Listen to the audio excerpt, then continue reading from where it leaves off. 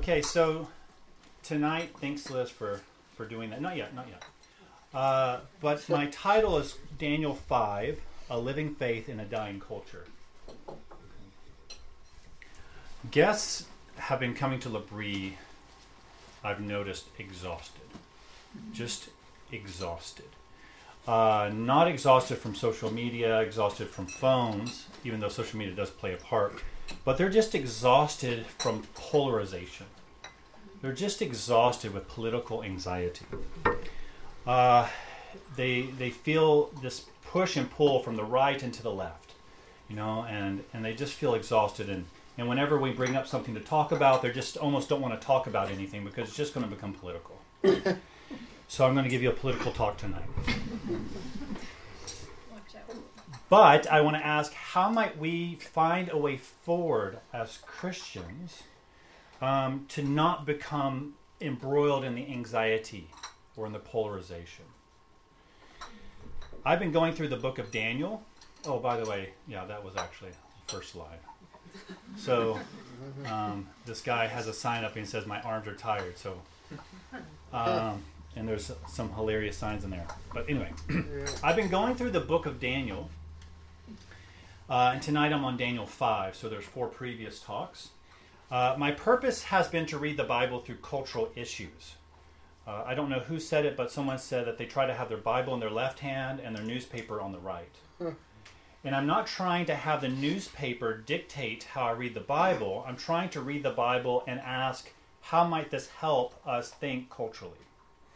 And so I'm trying to allow the scriptures to dictate how I might reflect, rather than trying to have an agenda. And sometimes it's good to approach scriptures with a topic. And you're like, okay, I want to research this, index this. But I'm just wanting to approach the scriptures and say, okay, how might this help me read my newspaper better? How might it help me read my newspaper at all? Interestingly, this is a story about someone reading writing on the wall. So we might think about that. And so as I'm going to look at Daniel 5, we can go to the next slide. But I'm going to read it, and I'm going to give some passing comments, but I'm not going to give as many passing comments as I usually do. And then I'm going to interpret it, give some kind of possible interpretation I like, and then some applications of those interpretations as a way forward in thinking through these political issues, or how we might think of a way forward as Christians in the midst of polarization. I think that it's going to be very interesting, the discussion. The lecture should be as less interesting as the discussion, so I need you to help me during the discussion on that, okay? But how might we navigate between polarizations? I even think about that command to ancient Israel, turn neither to your left nor to your right. Just follow the pillar of fire, just go this narrow way. And I think that almost speaks to our times, our polarization. Don't go to your left or to your right, just try to follow the narrow way of where God leads. And so how might we proclaim God's rule on earth in what we say and how we act? That's my point. Okay, so let me read Daniel 5. This is from the New Living Translation, because it's a little bit easier to hear. Many years later, King Belshazzar gave a great feast for 1,000 of his nobles, and he drank wine with them. While Belshazzar was drinking the wine, he gave orders to bring in the gold and silver cups that his predecessor, Nebuchadnezzar, had taken from the temple in Jerusalem. He wanted to drink from them with his nobles, his wives, and his concubines. So they brought these gold cups taken from the temple, the house of God in Jerusalem, and the king and his nobles, his wives, and his concubines drank from them. While they drank from them, they praised their idols made of gold, silver, bronze, iron, wood, and stone. Suddenly, they saw the fingers of a human hand writing on the plaster wall of the king's palace near the lampstand. The king himself saw the hand as it wrote, and his face turned pale with fright. His knees knocked together in fear, and his legs gave way beneath him. The king shouted for the enchanters, astrologers, and fortune tellers to be brought before him. He said to these wise men of Babylon, Whoever can read this writing and tell me what it means will be dressed in purple robes of royal honor and will have a gold chain placed around his neck. He will become the third highest ruler in the kingdom." But when all the king's wise men had come in, none of them could read the writing or tell him what it meant. So the king grew even more alarmed, and his face turned pale. His nobles, too, were shaken. But when the queen mother heard what was happening, she hurried to the banquet hall. She said to Belshazzar, "Long live the king! Don't be so pale and frightened. There is a man in your kingdom who has within him the spirit of the holy gods. During Nebuchadnezzar's reign, this man was found to have insight, understanding, and wisdom like that of the gods. Your predecessor, King Nebuchadnezzar, made him chief over all the magicians, enchanters, astrologers, and fortune tellers of Babylon. This man, Daniel, whom the king named Belteshazzar, has exceptional ability and is filled with divine knowledge and understanding. He can interpret dreams, explain riddles, and solve difficult problems. Call for Daniel, and he will tell you what the writing means." So Daniel was brought in before the king. The king asked him, "Are you Daniel, one of the exiles brought from Judah by my predecessor, King Nebuchadnezzar? I have heard that you have the spirit of the gods within you, and that you are filled with insight, understanding, and wisdom. My wise men and enchanters have tried to read the words on the wall and tell me their meaning, but they cannot do it. I am told that you can give the interpretations and solve difficult problems.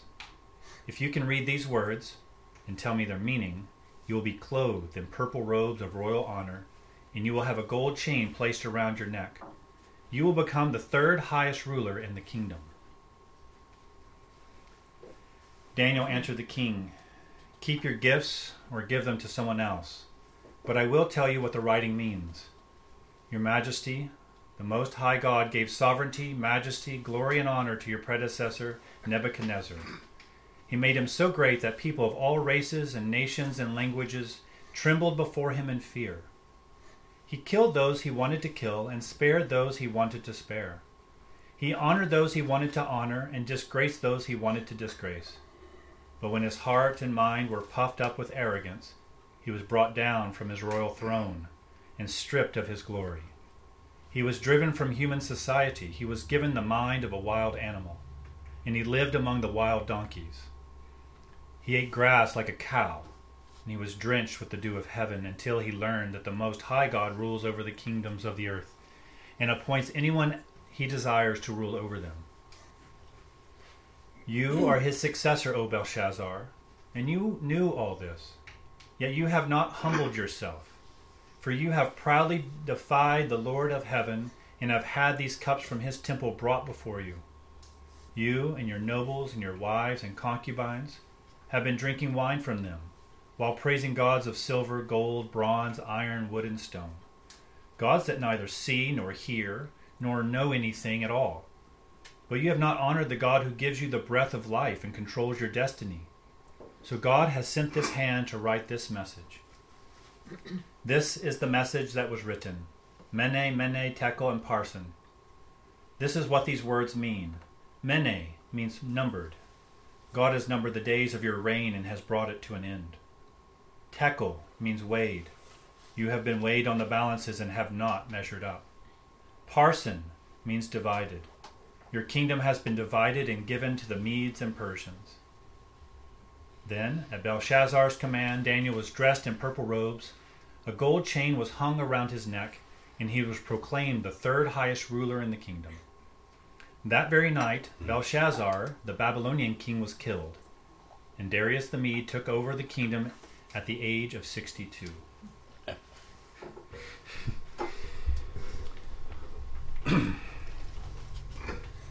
So let's go to the next slide. So how are we to think of this story?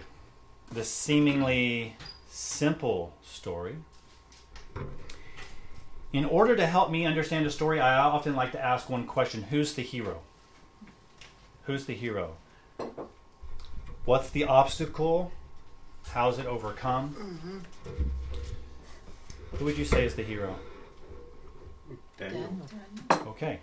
Liz. I asked Samuel the same question, and he said, Daniel, wait. That was probably the right answer. Now, it seems that Daniel is the hero. We've read other stories in the book of Daniel that speak of him, an exile being called to the king to help solve this inscrutable dream. Nebuchadnezzar loved having dreams. Of Daniel coming to solve a riddle, and as a result of him being honored by the king. So the same is happening here. It's a classic hero story. But somehow it doesn't quite fit.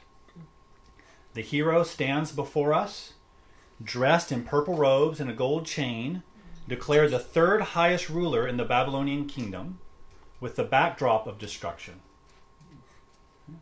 It's odd.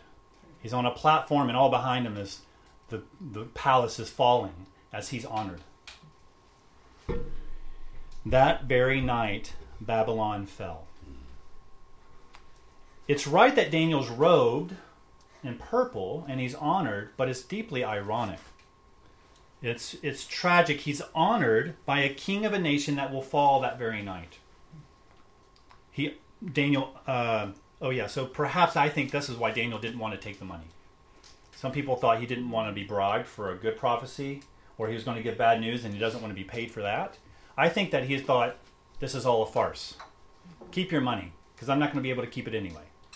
That's my thought. So he saw it coming. He understood the consequences. He understood the fulfillment of the prophetic riddle, and yet he's robed. And I almost imagine just Daniel standing there just feeling almost like a mockery. I'm being robed.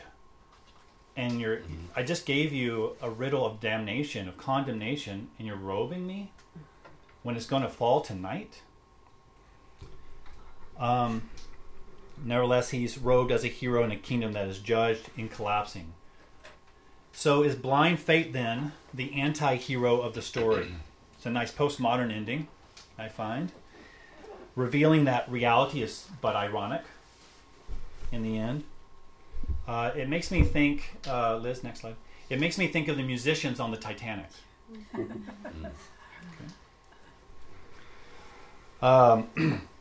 Now, the Titanic, as you might know, was this majestic feat. And it was going to be for all the wealthiest to be able to take this cruise, like the first kind of cruise ship, but of epic proportions. But it's reported that the musicians, even as it was sinking, the musicians were playing music. People jumping off. Is this human ingenuity snuffed out in a moment? They could have been playing their best piece and then they're gone. Is it dignity before death, raging against the dying of the light? So it seems like death, collapse, obliterates any heroism. Now, Daniel doesn't die. He's in exile. He interprets his oppressor's doom, and his oppressor falls that very night. So this seems almost something heroic, great, but it's only for this exiled man to be taken under a new oppressor. Where's the victory in that? The justice, the truth. But somehow the biblical story, just leave it there, thanks. The biblical story does not have a tone of despair. Okay, I brought us to the heights of Daniel, to the despair of the Titanic. But somehow the biblical story never has this tone of despair like postmodern fiction. Why is that? The resolution is not that Daniel is the hero, nor is it that blind fate has the final word. The hero in this story, as it has been throughout the book of Daniel and throughout the whole Bible, is God. God is the hero of this story.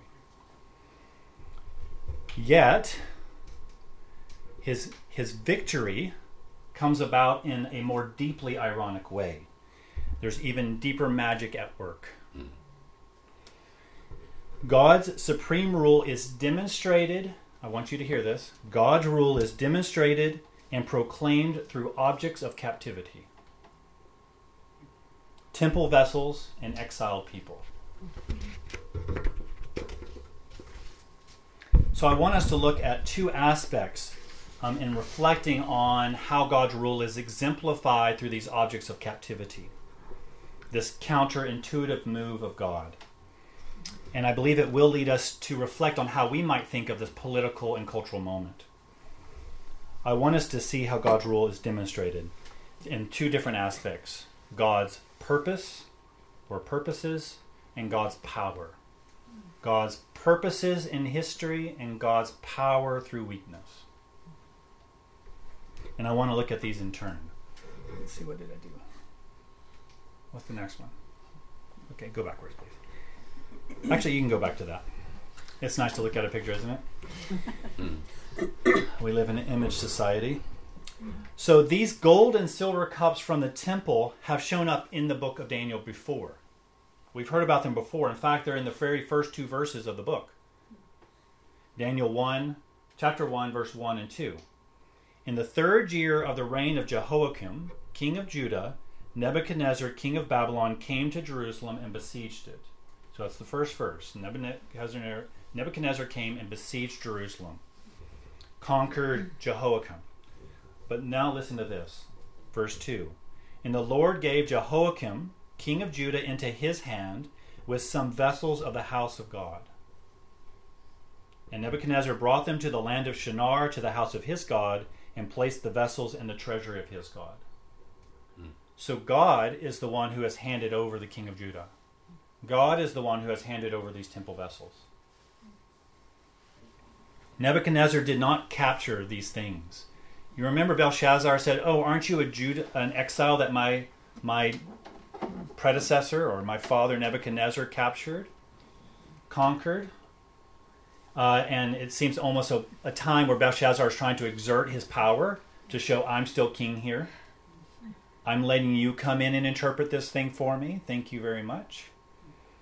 And so Nebuchadnezzar did not capture these things. It was given to him. The king of Judah and the vessels were given to Nebuchadnezzar by God.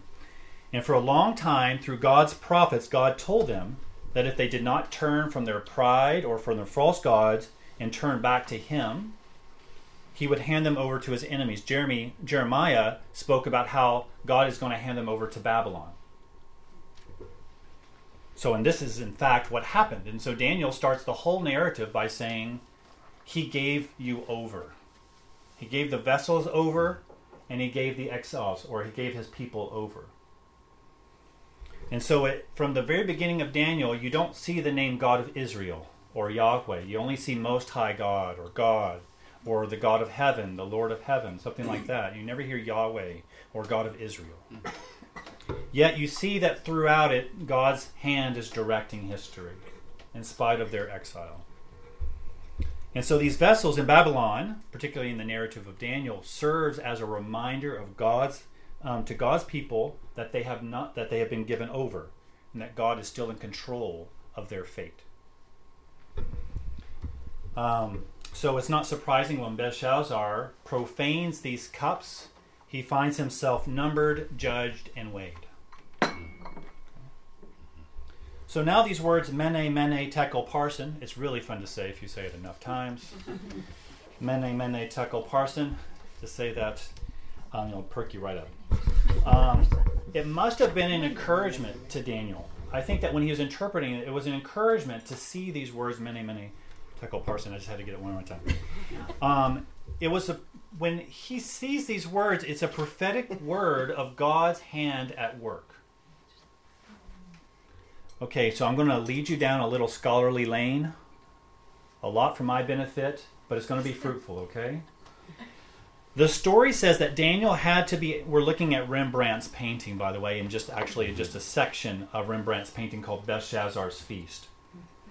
And you see Belshazzar looking at the Hebrew letters.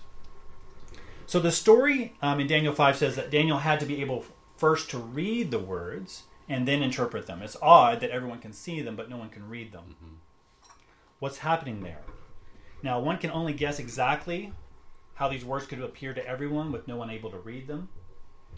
But it seems most likely that they were unpointed Hebrew consonants. Okay?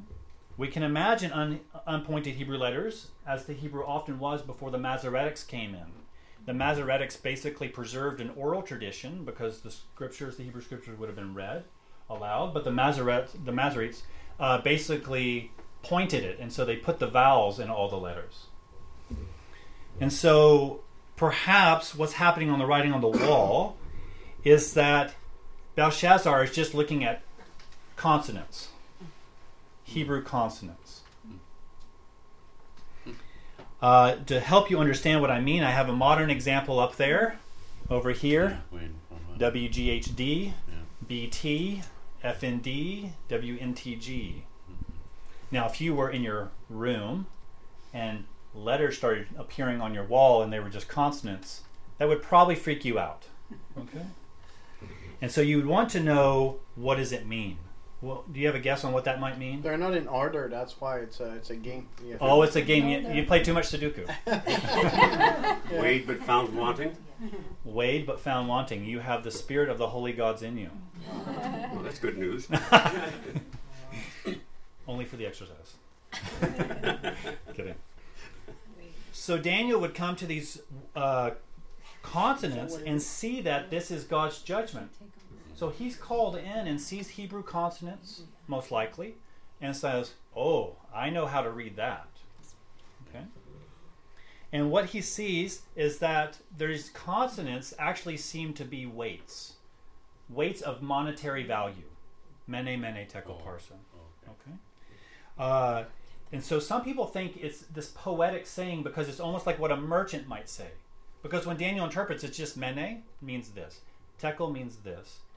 Parson means this. Numbered, weighed, divided. But a lot of people think that it's probably a value of weight of shekels. 60 and 1 and 2 halves. Okay.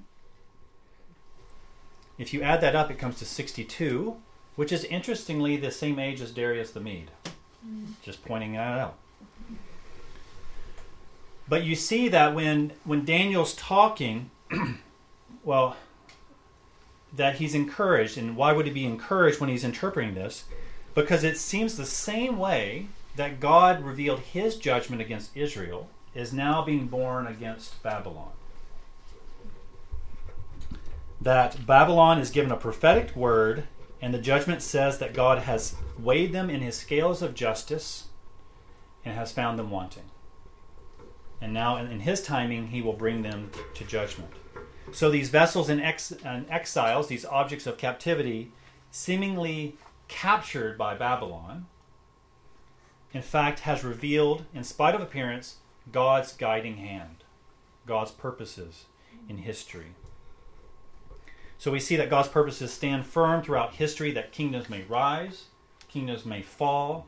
It may be Nebuchadnezzar, it may be Belshazzar, it may be Darius, it may be Alexander the Great, it may be Julius Caesar. But God's word stands forever. This is what Daniel is encouraged by. So first was God's purpose in history. The second is God's power through weakness. Again, this witness comes from the objects of captivity. That's what makes it so ironic. Notice that when the vessels are misused, condemnation comes. They don't just symbolize that God has some kind of remembrance, but actually they have power. As soon as they profane the sacred objects, they the writing, the prophetic word comes on the wall. And you notice that when they were drinking, they were actually praising their idols, praising their false gods. And so this is appropriate that the judgment call comes against them. But it requires another object of captivity to interpret it. So it requires a Judean exile to come to explain what they did with the vessels. And so it seems that he was seemingly dismissed. I think that because in the other ones, it's like Nebuchadnezzar says, I'll give you the second highest ruler. And now Belshazzar is just saying, I'll give you the third highest. Because I have my best buddy here, and he's got second place. But, he probably has gotten rid of Daniel. He's forgotten. Because I think that new administration always doesn't like the old administration. You want to get out the old yeast,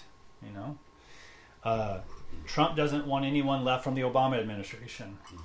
And whoever's next probably won't want the previous administration. On and on, as you can see. Right? Yet, those whom he considers captured, conquered, exiled, actually witness against the king. But this prophetic word against Babylon did not end the exile for the Jews. God's people would be exiled from Babylon to Persia to Greece and then on to Rome. Continually they were exiled and oppressed even when they were able to be in their own land. Jerusalem was conquered by Rome. But then comes a crucial moment which deepens this truth, as we find in Daniel, as well as in Daniel, that God's rule is sure even though it appears weak and foolish. That God's power is demonstrated and proclaimed through weakness. God demonstrates his rule not just that he rules, but how he rules. The crucial moment is when Jesus stands before Pontius Pilate, because he has been handed over by his own people to be crucified. Pilate wants to know if Jesus is the King of the Jews, and this is how Jesus answers. My kingdom is not of this world. If my kingdom were of this world, my servants would have been fighting, that I might not be delivered over to the Jews. But my kingdom is not from the world. Then Pilate said to him, So you are a king? Jesus answered, You say that I am a king. For this purpose I was born, and for this purpose I have come into the world to bear witness to the truth. Everyone who is of the truth listens to my voice. Pilate said to him, What is truth? Now there's a lot of gems in this one, but I have to give a whole lecture just for this passage. Okay. So I'm not going to go into it. I just want us to notice that Jesus is completely holding his composure as someone who is bound, subject to an exiled people, standing before the one who holds life or death over him, and Jesus is composed. Okay. He still trusts in God's purposes and in God's power. And soon, next slide please, we see Jesus is soon robed, then crowned with thorns, and then crucified as the King of the Jews. Like Daniel, he's rightly but ironically robed as king, or as someone in honor. And it feels like a mockery, even though it's true. And it's here that God reveals his rule, or how he rules. He is demonstrating his purpose in history by showing his power through weakness, or what seems to be like weakness. And it's vindicated when Jesus rises again from the dead. So how might we... great. That's perfect. Thank you. So how might we understand these two aspects of God's rule in light of Daniel, in light of Jesus, the crucified king, for us today, for our political anxious times? Now, issues abound in society, and they're very, very complex. We won't kid ourselves. They're very complex. The problem is that they're being shoved into a politically reductionistic system as one that must be left or right. And this politically reductionistic system denigrates the needed reflection, nuance, and response to such issues. A fire alarm is set off anytime anything comes up. As soon as someone tweets, posts it on Facebook or whatever, people lose their mind. Okay? Everything is interpreted as apocalyptic. Obama is the Antichrist, Trump Hitler. In Canada, there's vitriol, but in a more reserved, simmering kind of way. There was deep hatred towards Stephen Harper, and now hatred of Justin Trudeau. And I think that we can see the similarities, that liberals are attractive and conservatives are not. That was just a joke. That was good. Okay. So, let's keep going. How might these two aspects That is, God's purposes in history and God's power through weakness help us in some way forward. I want to suggest for the Christian, that is trust. To trust in the two aspects. To trust in God's power in history. To trust in God's power through weakness or purposes in history. So the first one is trust in God's purposes in history. So the first, I often see many Christians very, very anxious about our cultural moment. Very anxious. Alarmist. But notice that Jesus was composed before Pilate. Completely at rest. That doesn't mean he didn't suffer, but he did trust in God's purposes even over Pilate. I think I might have the words there. Yeah. He said that if his kingdom was from this world, his men would be fighting. So it's no surprise that earthly kingdoms fight. But my kingdom is not from this world. The kingdom of heaven. The kingdom may not be from this world, but it stands over all kingdoms and all times. For this purpose I was born, and for this purpose I have come into the world. That's what Jesus says, to bear witness to the truth. So this is why Peter can say, fear God and respect the king. This is why Paul in Romans 13 can say that all authority comes from God, and therefore we need to be subject to it. Now consider what Peter says in his first letter to the Christian communities, these Christians who are finding it very hard in public life. Now, who is there to harm you if you are zealous for what is good? But even if you should suffer for righteousness' sake, you will be blessed. Have no fear of them, nor be troubled, but in your hearts honor Christ the Lord as holy, always being prepared to make a defense to anyone who asks you for a reason for the hope that is in you. Yet do it with gentleness and respect, having a good conscience, so that when you are slandered, those who revile your good behavior in Christ may be put to shame. Now, Peter is speaking to Christians who are experiencing deep troubles in public life because of their faith. Peter is calling them to demonstrate a life that is tender-hearted, humble, and non-retaliatory. By doing so, they will witness to the hope that goes beyond the emergency, beyond the hope of the urgent or the immediate. Jesus has overcome sin and death, to which history has been subjected, and now reigns from his heavenly throne. So Peter is a person who can endure hardship because he has hope. Therefore, by trusting in God's purposes, the Christian may take the long view in history, not to be swept up too quickly in the newest emergency. So I have here, keep calm and carry on. But I want to redeem this one, keep calm and carry the cross on. Okay? Now, quick caveat to the savvy thinker here. This is not to suggest, or the skeptic, this is not to suggest that a Christian should not protest. Sometimes Christians are guilty of being too heavenly minded to be any earthly good. It's argued that Christians are conservatives simply because they want to maintain the status quo. Now, this is too complex of an issue to get into right now, but I want to say I'm not saying that one should not protest as a Christian. That's not what I'm saying. How might the Christian engage culture, even in protest, as a person of hope? As a person who sees Jesus as over history. By taking a longer view of history, by seeing God's hand stand over nations and guiding history, that we, like Daniel, can be ready to speak truth and do it hopefully. The next application is trusting in God's power through weakness. This turns us to the application. So in the midst of turmoil and polarization, we've seen that it's so easy, in fact it's tempting, to turn to a strong man. This is true whether one is on the right or the left.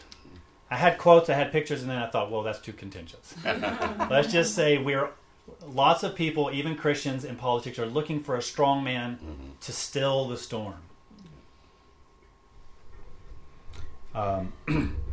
You find that people shouting down and throwing out a speaker comes from the right or the left. It happens on both sides. And now that may be the predominant way of how we seek political change today. But how does the political change of the kingdom of God come about through his people? How is political change through the kingdom of God supposed to come about through his people? Jesus the King was lifted up in glory onto the cross. So Paul also made it a point to preach a crucified Christ. And it wasn't just what he preached, it's how he preached. It's how he lived it out. As he went about preaching about the kingdom of God, he would endure hardships, insults, and persecutions. He would respond not with retaliation, but with humility, courage, and long-suffering. Paul saw that God was announcing God's power in his rule through Paul's weakness. So you have this line in 2 Corinthians chapter 12, verse 9. God said to me, this is Paul speaking, my grace is sufficient for you, for my power is made perfect in weakness. Therefore I will boast all the more gladly of my weaknesses, so that the power of Christ may rest upon me. It's a really odd statement. It's a counterintuitive move. Now these hardships, insults, and persecutions are not just a byproduct of being a good person. It's not like the person who is suffering being moralistic at the party. These insults and persecutions come as a direct result of the political change that is happening through Paul's preaching and the apostles' preaching. Evangelism is inherently political. It's announcing Jesus as king, not Caesar, not anyone else. And when we shape our lives to the rule of God in Christ, it will have social, economic, and political implications. So the early church caused social unrest because it welcomed the poor, the widow, the orphan, the Greek alongside the Jew, the slave alongside the master, men, women, and children. All were considered equal citizens of the kingdom of God. And so these small communities were creating a disturbance in the force. And the Roman Empire responded by persecuting these new upstarts. People would riot against Christians, as they did in Ephesus against Paul. This isn't because these early Christians were attempting a coup, a major overthrow of the political powers. They were simply adhering as small communities to the rule of God in Christ and proclaiming that. But they were seen as treasonous because they stood against the gods of the day. And therefore they stood against the progress of the empire. The empire wanted to dictate how political change was to come about. Not just what could come about, but how it should come about. So the early church actually affected political change not just by what they said, but how they did it. So in conclusion, I want to just say that, we've seen small acts of Daniel and his friends through the book of Daniel. We've seen this disposition in the early church in Rome of just these small acts of faithfulness, looking for God's purposes in history, God's power through weakness. And we see acts of faithfulness even in our own day and age. And each time they have political implications. I have lots of stories, but I just want to end with one modern example of a contemporary protest that was deeply rooted in a social crisis and a Christian worldview, and that one that suffered blowback from the powers that be, and as a result suffered fragmentation and disagreement in the protesters themselves. The one man who led this civil protest continually called forth a vision of the ethics of the kingdom of God, while also directing the protesters to maintain a godly character. I believe what he had to say in this regard is exemplary and instructive to how we might call for political change in our own days, and to do so in the light of God's purposes in history and in light of God's power through weakness. So you see this picture of Martin Luther King. This is actually a picture in 1968. He will die the next day, assassinated. So it's in Memphis, Tennessee, which is where I'm from. But in 1963, Martin Luther King was the leading role in the March on Washington. And he has a very famous speech at that time called I Have a Dream. And so I want us just to hear some of these things that he had to say and see how appropriate they are to the topic tonight. So this is quite a while into his talk, but it gets to the point. There will be neither rest nor tranquility in America until the Negro is granted his citizenship rights. The whirlwinds of revolt will continue to shake the foundations of our nation until the bright days of justice emerge. And that is something I must say to my people, who stand on the worn threshold which leads into the palace of justice. In the process of gaining our rightful place, we must not be guilty of wrongful deeds. Let us not seek to satisfy our thirst for freedom by drinking from the cup of bitterness and hatred. We must forever conduct our struggle on the high plane of dignity and discipline. We must not allow our creative protest to denigrate into physical violence. Again and again, we must rise to the majestic heights of meeting physical force with soul force. The marvelous new militancy which has engulfed the Negro community must not lead us to distrust all white people. For many of our white brothers, as evidenced by their presence here today, have come to realize that their destiny is tied up with our destiny. They have come to realize that their freedom is inextricably bound to our freedom.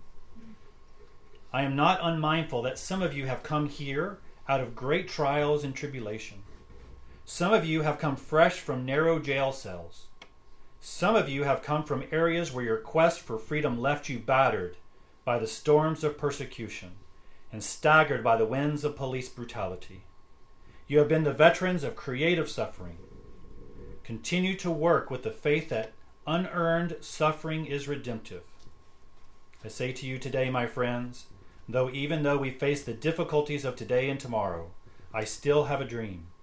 I have a dream that one day every valley shall be exalted, every hill and mountain shall be made low. The rough places will be made plain, and the crooked places will be made straight.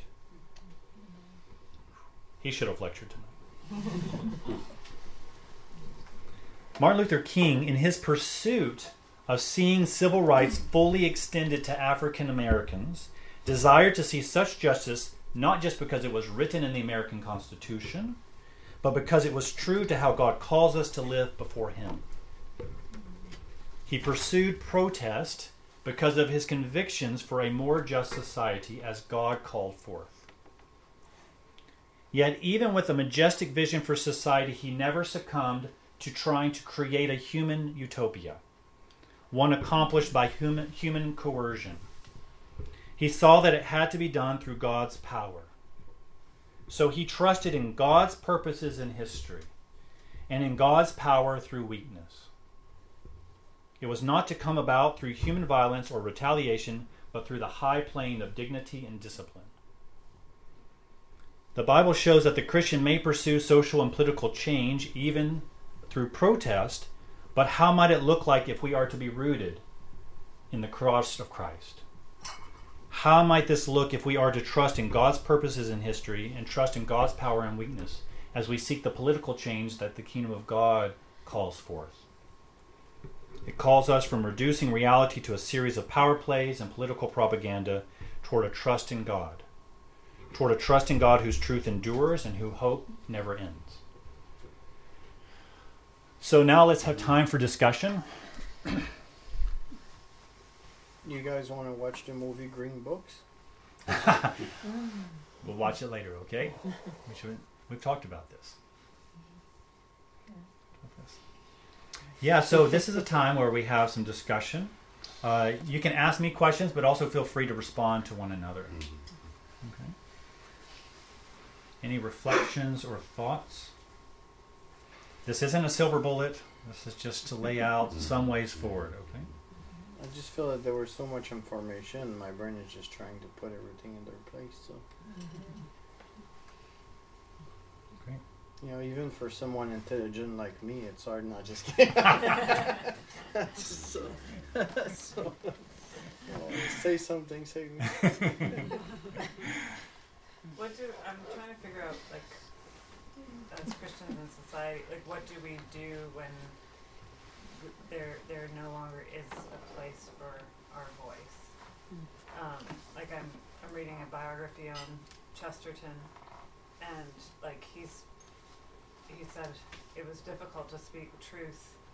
The most difficult thing, I mentioned to some people, is to speak truth into your own culture, but he was at a time when like he had a popular voice, even though he was saying really, radical things and calling people to truth. But I feel,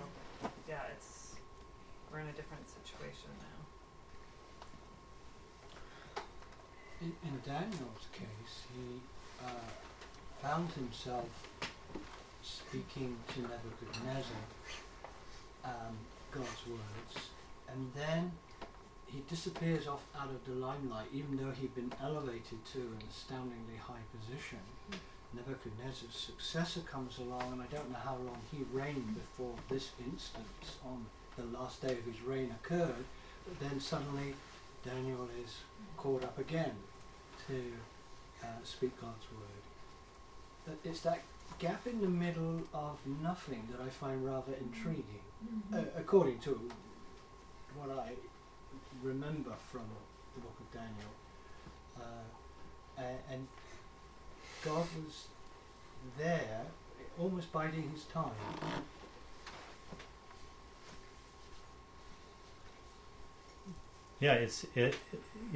Daniel, he is brought to prominence. It almost seems like all these stories don't seem to match, because it's almost a hero story over and over and over again. You're like, how could you forget Daniel? He's the second highest. Oh, he's second highest again. Oh, he's second highest again. And even when he's second highest, he's not even called in Daniel 4 until everyone else gets a say. And so it almost seems like a culture is constantly looking for everyone else to have a say. I think that God's word can continually be marginalized in those who carry it. There are moments in history, but I don't think that we may be in a different time than the 20s or 1890s. But throughout history and throughout the world, there's many times when the Christian voice or God's truth has been marginalized. God's word or prophetic word has been marginalized, sometimes unheard by God's people. But yet, God's word continues to emerge. So I'm trying to say that let's just not try to have, instead of trying to conquer Parliament or trying to conquer the Hill in the U.S., it is a worthy pursuit to pursue politics and to want to be Prime Minister, President as a Christian. I don't have a problem with that, and that's not what I'm saying. But I'm just saying that in the moments when Christians are not being heard, let's not just make that our only aim. Let's try to speak God's truth and to act out God's truth wherever we are, in a simple house like this, in our jobs, wherever that is, and allow that word just to be sustained by God. Allow him to allow it to stand forever, rather than us feeling that we need to pull it up and make him relevant again. That's how I'm thinking about it, but did you have something else that you wanted to say? No, I mean, it just seems like there will be just a greater persecution than just doing that in this time period. That seems inevitable. What about, again, Daniel, the prelude to him being thrown into the lion's den, where it was his practice to pray with an open window facing Jerusalem, where anybody, including his enemies, could see him. And he was worshipping God, being consistent, holding to what he believed to be right throughout. And it's only at certain junctures in the story where this kind of suddenly jumps out, but you are told that this was his daily practice. He was being, if you like, a Christian in his daily living, and just letting God be God, be sovereign.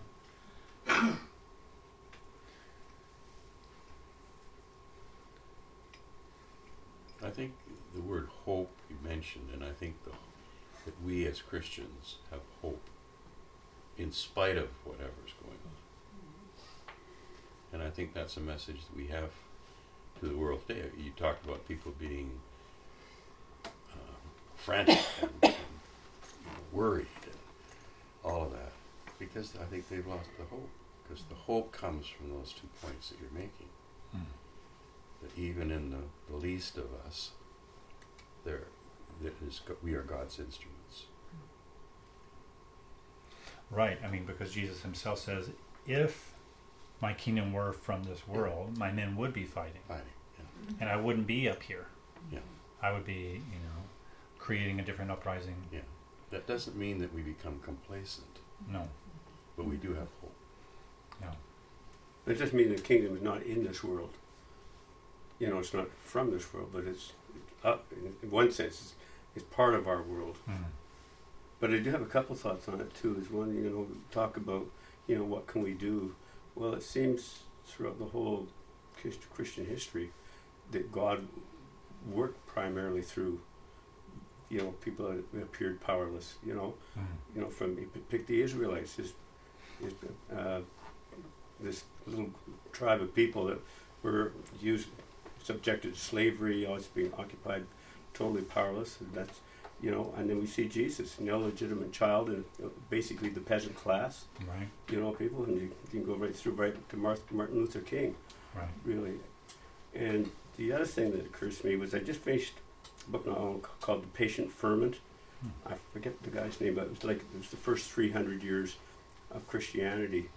And one of the main points was patience, is that they didn't anticipate, results like right now, like in one prime minister or president's term of office. You got 4 years. It was a multi-generational solutions, and you can see that with Martin Luther King. Yeah. Things are a lot better now than they were, but they're still not great. Right. But it's God's way slowly, works this thing. But ultimately, we can trust that the ship will get, will be righted, if you like. But it does require patience, and we just do our little bit in our life that hopefully moves things forward, as best we can. And it's not going to be done in a straight line. Yeah, I think that's so true, and I think it's very difficult for us, I would say any of us, to have the long view that even the early Christians had, that they were not thinking, we need to have things change in the next 5 years. It was as bad as it gets. And it took hundreds of years for changes to come, and scholars are always trying to figure out, okay, how did they get the political intrigue and who talked to who to make this thing a world-dominating force? But it was God tending to this thing, and it emerging through acts of faithfulness and charity through the weak and through the poor, and so it is almost like a riddle. The early church is almost a riddle itself in world history. Well, the other thing about this book too was that the church wasn't growing because they were going around saying, "You've got to believe this," and this sort of thing. But people were being attracted to the church by the love that they showed to each other and to the others and to their enemies. They were attracted by the love, not by the example that these people were setting, other than not just the message, because they didn't hear the message until they actually came and wanted to hear the message. Yeah, that is when I was thinking about this, is that what's the apologetic for power through weakness? How might the Christian say this is persuasive to someone who wants to see change? Well, the change is not going to come immediately, but I do believe that there's something very persuasive about saying, power is displaced. It's not just another cash grab. It's not just another power grab. It's just, no, actually we're relinquishing that because we are in trust. We are in hope. We are in love, as slaves of love to one another. And that I believe that is persuasive to people when they start getting a taste of it, and a taste and seeing that the Lord is good in that way. That we say, and through my notes, but not on here, I said God's power through weakness. I had weakness in quotes. Because God chose the weak to shame the strong. He chose the foolish to shame the wise. But he's not saying you're really foolish or you're really weak, not necessarily. But he's saying that this is how he demonstrates himself to break down the systems that are trying to constantly assert themselves by worldly power or human power. That there is something very persuasive to say, oh, no, we actually want to uphold the weak because we have a hope. Mother Teresa is able to do something because she has hope, rather than complete despair, even though she certainly had her doubts at times and for a long period of time. The thing about weakness, if I would take it up then, Yeah. and relating it to Martin Luther King, as I've been thinking about your last bit and remembering what little history I know about Martin, I think it bears reflection that since he was almost a Gandhian adherent of nonviolence, though not a Gandhian in any other way, he used to teach nonviolent behavior in the midst of protest, such as it was, very rigorously, and all of his people who were close to him did just that. So that was working. And I think it was beginning to work in the South. But something happened, I think, with Martin. And that is that though he adhered to his nonviolent teaching to the very end, in the last years of his life, it wasn't because he was insecure in his view that blacks and whites who were with blacks in the South and in other places wouldn't succeed. He began to, I think, dialogues with Malcolm and so forth, not lose faith in nonviolence, but he began to actually speak in the last years of his life to power. If those people here don't know this, I'll just say it was happening in ways which were really threatening. Okay? Now you can look this up if you want to study it, and I'm not blaming Martin for that, because he held to the doctrine of nonviolence, which in his context I think was absolutely first class. But because he began to really get his back up and speak directly through the media and sermons and speeches against the war in Vietnam, and in other forms of the use of power that was happening in the U.S., as an evangelical conservative, this really disturbed a lot of people in government. Whereas before, it was not as if they weren't threatened. They were certainly far less threatened than when he began to turn into another zone. And so I would just say that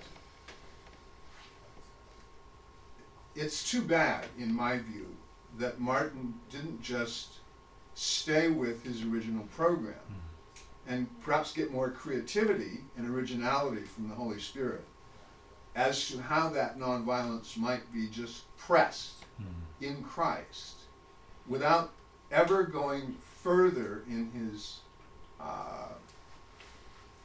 speeches and so forth to really take the U.S. government to task for its obvious stupidity in foreign policy, and to make references to the fact that a lot more blacks were being drafted than whites and other things.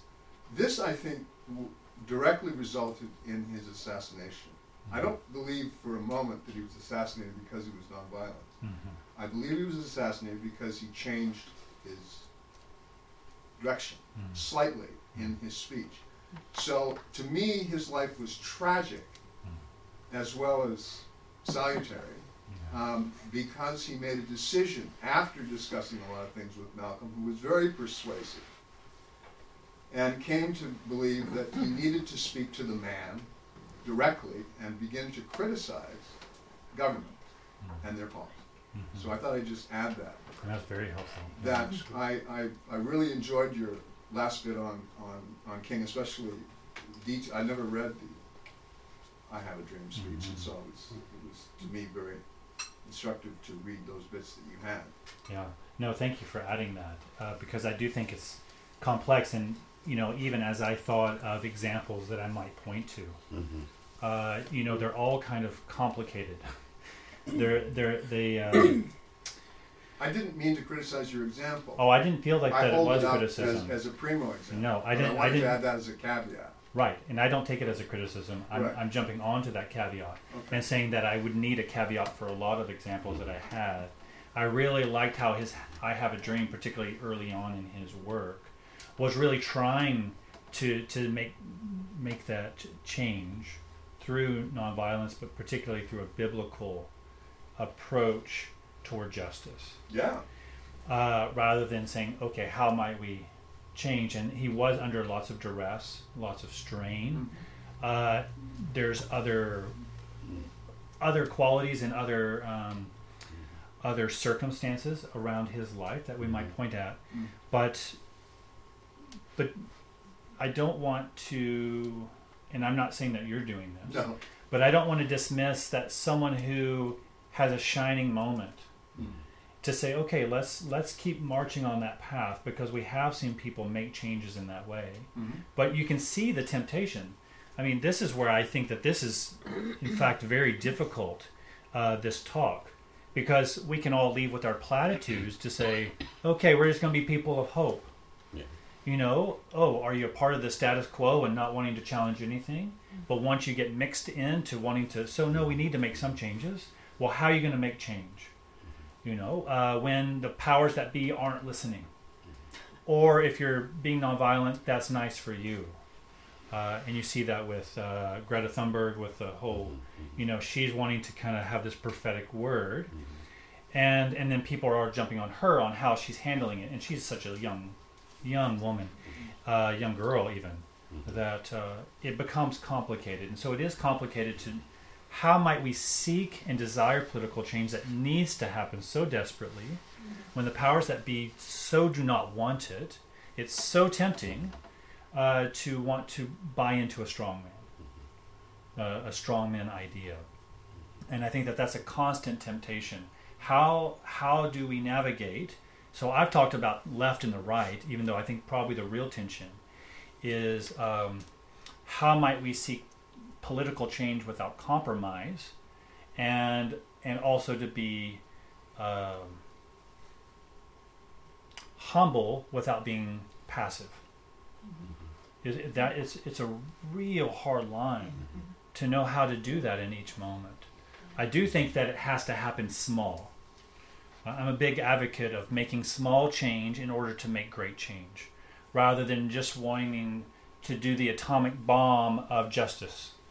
It's like, okay, if we get the right prime minister in, if we get the right president in, everything's going to be all right. And I don't think that that's how it works. I think that is a piece, but I don't think that is the.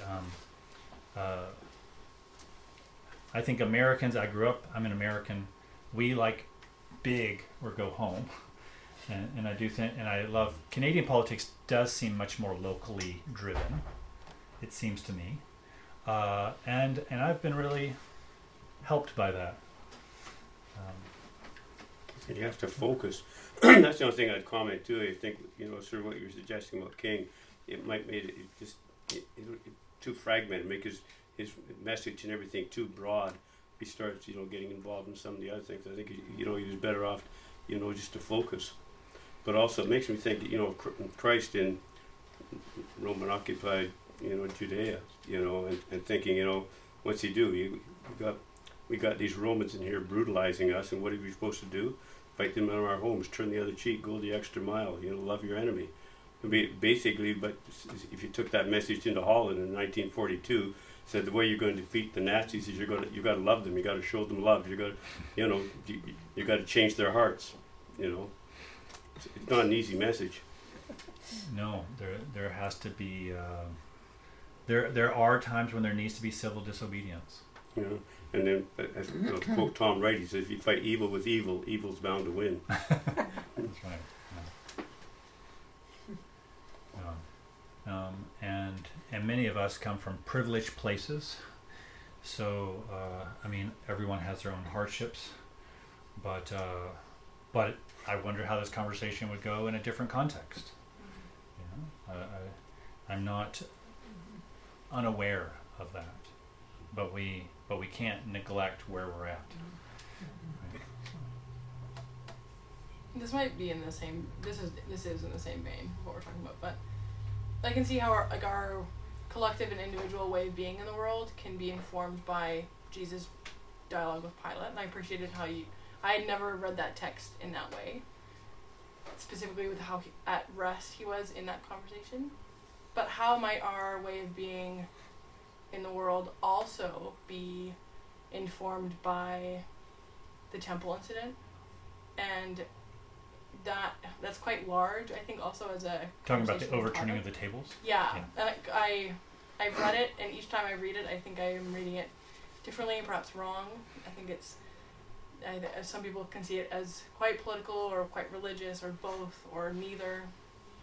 But it's a behavior of Jesus encountering people around him. So how can we use that as well to inform our way of being? Yeah, well, I would say that is a moment of civil disobedience, perhaps, to apply it that way. Jesus, he would lose his temper when he saw the poor being marginalized. He would be stern when a woman would be marginalized, but he got really, really angry when the poor were being oppressed, particularly when religious people were oppressing the poor. Shaming the name of the very thing that God's name was supposed to be meant for, to be known as the one who is for the down and the oppressed and the poor. And so when he's overturning the tables, he's just like... I'd like to speak to that briefly. Please do. He came to his own. He was in the temple.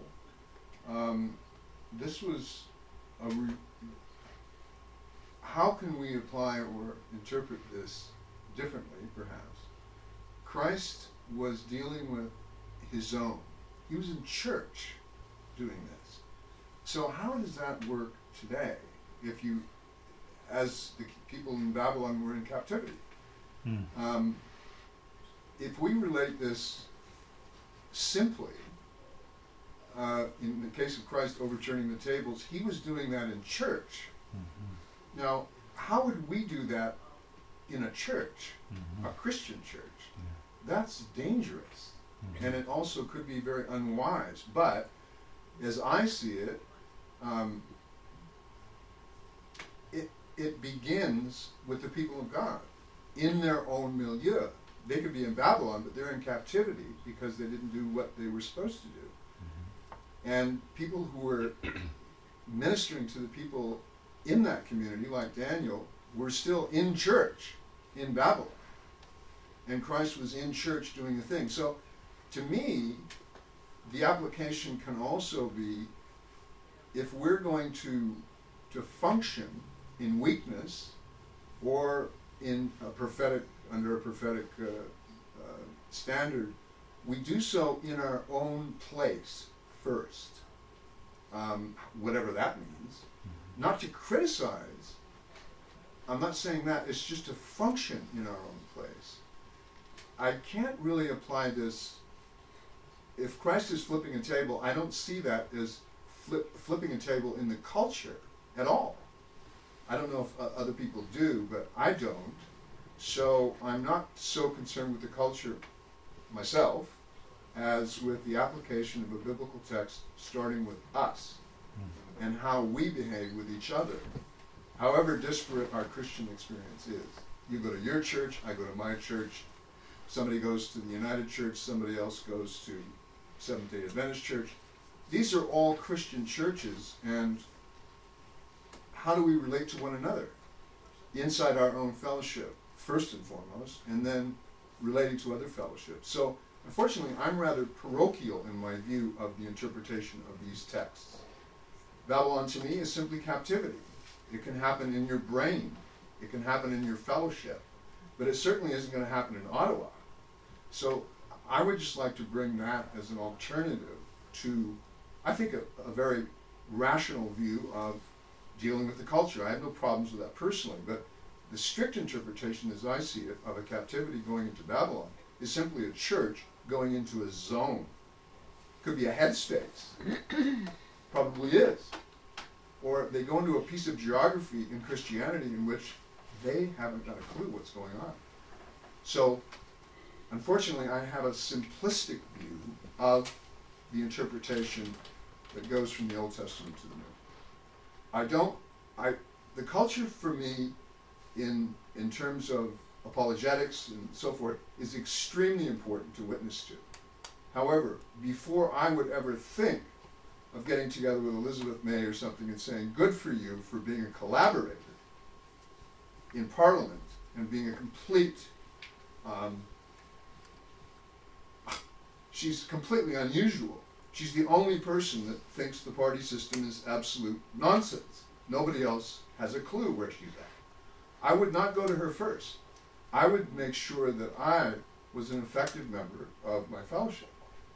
And then that might resonate to the culture, and then maybe after that I'd go and see Elizabeth May. But I would start locally with my application of Daniel and see how it would reflect inside a situation where I was in captivity personally, or my church had gone into a zone where it was completely deceived. And I thought I'd offer that up. I don't know if it makes any sense. I'd like somebody to respond to that because it seems like a rather radical notion, perhaps. I think it's helpful. I'm considering how my generation of millennials might receive that, especially when so many of us, myself not included, but many of my peers don't even see church as a valid notion within Christendom anymore. And so I think they would have a difficult time receiving that word because they might not see themselves as being a part of any space like you're referring to, even though, theologically it's incredibly central. Well, are these millennials that don't attend a fellowship? Forget the word church. Or are you talking about millennials who are not Christians? What specifically, professing Christians who have chosen not to attend church because it's not within their belief system, or they've. Do they fellowship though? Do they get together and interact? Well, I think as human beings we all do, and so they would. I can just see how they would skirt around that conversation by saying like, "Well, I don't go to church, so I'll go to Parliament." Or. Oh, I see. So they would come off church as a reaction. Like they would negate the responsibility. Go to Ottawa. Yeah. I see. So I just think it's an important conversation to have. I think that's significant, especially in like how can I navigate the responsibility of functioning well within my own space first. I think that's your personal space, just you. And then within the fellowship of people around me. Right. Christians. Yeah, that's a good word. I mean, I'm not saying there are no unbelievers here tonight, but I just would say that that's my view of Babylon. It's a state of mind, if you translate it out of the Old Testament, in a community. And it's a place of punishment, which you can see clearly in Revelation if you look deeply, even though people have eschatologized this thing out of the community, when clearly the frightening thing is it's a space and a zone that we can all get into of complete confusion and disorientation and delusion. So that's what I'd like to bring to the discussion from that point of view. Yeah, I do think that there is biblical support. I mean, as I mentioned earlier, that Jesus was most upset because of how they were representing God's name. And throughout Paul, he says, first love your brothers and sisters before you go out into the public world and think about that. And there's almost a different process in which how to think about just, unjust, food to the idols, all this kind of stuff. There was always different code of ethics within, and actually more stringent than they were outside, because this is how we are to be a body of Christ. On the outside, don't expect them to be the body of Christ, because they aren't the body of Christ. No. And so if you can't love your brother, and so he would always focus on loving your brother and sister, and I thought, well, that's quite insular. But I've come to understand, much in the same way that you were expressing, that the first stance needs to be toward the ones in which we have fellowship, the ones that we have solidarity with, the ones that we share an identity with. That's the lab. That's the lab. And Yeah. if it doesn't work in the lab, it's You not go going back to work the lab. out. You That's- stay in the lab until the thing works. In other words, you get stuck in, as in rugby, without regard to your physical Well-being. well-being at all. Mm. And there are folks that don't get stuck in. Mm-hmm. And to be in Christ then would be to stay put until whatever might make you wander or get upset, you have to just say, well, that's not an option. There's something wrong with me. It's not something wrong with my brother, first of all. And so I should stay put until I sort this out, and then I might learn how to love somebody who's unlovable, in my view. Yeah, That kind of I think yes and no. I mean, I would say that we can't get stuck within the community without also venturing out. hmm I understand that. Yeah. Yeah. And you agree that with that? Oh, I do, but the thing is that I think there's less of an emphasis on the working out of relationships in a strictly New Testament sense of dealing with an offense, dealing with a misunderstanding between different people in a Christian fellowship, having trouble with a brother or sister, or them having trouble with you. That's exactly what you're saying, of developing the love relationship. To me, that resonates if it's successful to the point where it throbs out into the community in a way which can't be measured. And then when one goes out, the community is automatically changed by the fact that the life from that resolution of relationship problems, which are natural, goes out into the community and then prepares the people that you're talking to or even being with to receive the gospel. Yeah, and that's where I think a healthy church or a healthy fellowship actually transforms the society around Exactly. them Yeah. by being healthy, a healthy organism, Yeah. rather than being a weak or depraved organism that ends up creating a virus in Right. the society. Yeah. And I would say finally, the weakness thing to me is really serious.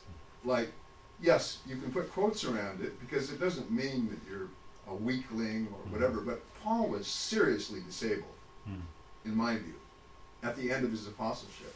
And he got more and more disabled in ordinary ways. He used to talk about it in Corinthians. How people, well, you know the scriptures, that he would say, before you, I'm an idiot. My presence is virtually a joke. And that's because God had weakened him to the extent that only the Holy Spirit could come out at that point. And that's a serious issue that, to me, puts the truth in your statement about the importance of weakness. It's a serious debilitation that takes a whole life of being weakened to the point where your natural talents just don't shine anymore in that sense. Yeah. So I would totally agree with you, but I just wanted to sort of augment it in a couple of places. Yeah. Yeah. And I want to pick that up if we can more in a second, but I want to continue on the line of thought, talking about the insular. Sure. Because, when God's people were called out of Egypt, out of bondage, they were constituted as a people by the law of Moses. And this law, a lot of people think it's very much like a kingly treaty, that this is your new constitution. This is how you are to be constituted as a people. And so all these laws were to tell them this is how they are to farm, this is how they are to treat the foreigner, this is how they are to treat one another, this is how they are to create aberrations, court cases. And so there was a whole justice system internal to God's people. But the reason that they were constituted as a people without land, without a nation, but they were constituted by God, by their law, by their word, is that they were supposed to know how to function justly in order that they might be a light to the nations. And so if we learn how to function justly within one another, I think that that's actually how we do bring about change. I've been talking about how as a Christian, we might stand in a public witness, or in even small ways, small communities, how we might present renewed ways, or just ways, or godly or loving ways that we can act in small, that might permeate communities. But it's that law that it's once we are just within ourselves, then it will actually start filtering out into the nation. And I've seen that with the care for the poor. And this is where I think that it can be too insular, because I think, you should have Christian fellowship, but maybe your fellowship should be around helping the poor, or your fellowship be around a certain mission, rather than just geography, perhaps. It can be any reasons why you might have fellowship, but then you seek justice within those relationships where you are at, and then it flows out. So that's just, I wanted to say that. We can pick up the weakness piece, but is there anything else that you want to say?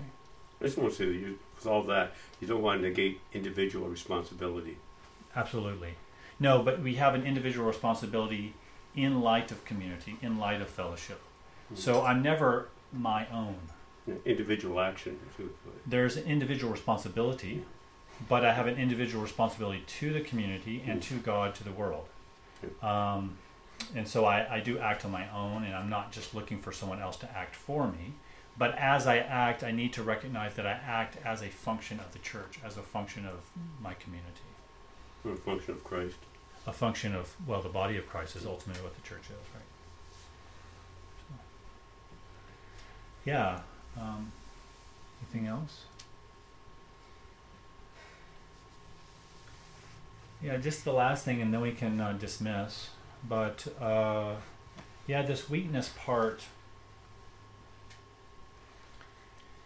it's,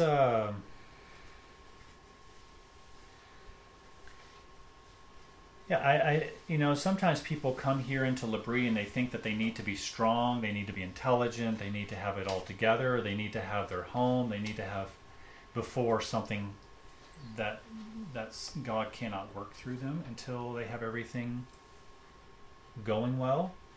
But I have to tell you that life almost never goes well.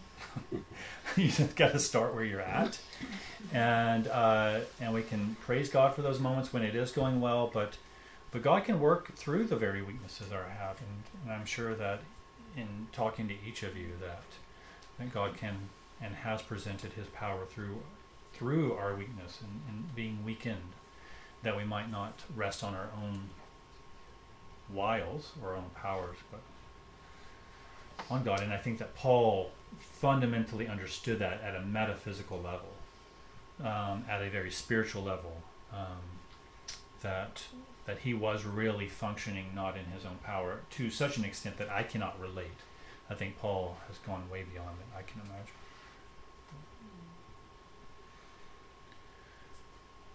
Any last thoughts? Thanks be to God. It just makes me think of the idea of, like we talk about the idea of active passivity, which you could probably explain better, but just the tension of we need to be passive or listening or prayerful and yet also active. There's always that tension of how much, when to be active, how much to be active, and when to be holding back. Yeah, I mean, just because you brought it up, Francis and Edith Schaeffer started L'Abri, and they started in Switzerland, and he had a term called active passivity that he talks about in his book, True Spirituality. Basically, it's just talking about how we might how do we produce the fruit of God through us in such a way, and he says, well, you can't do it by just saying, okay, God, do your magic, which is what I grew up with. I can't be good unless God makes me good. And then other people trying to be good in their own power, or trying to do God's work.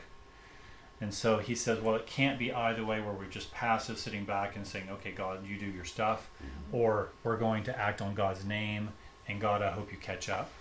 But rather, this act of passivity of being like Mary, saying, let it be according to thy promises. And so she could not produce Christ in herself, but God had to produce it in her as she participated in what God was giving her. And so that's what active passivity, or the concept of active passivity from the Schaeffers. Well, okay. Well, thanks, and Thank you. have a good night. There's probably more dessert. Yeah. Thank you. Yeah.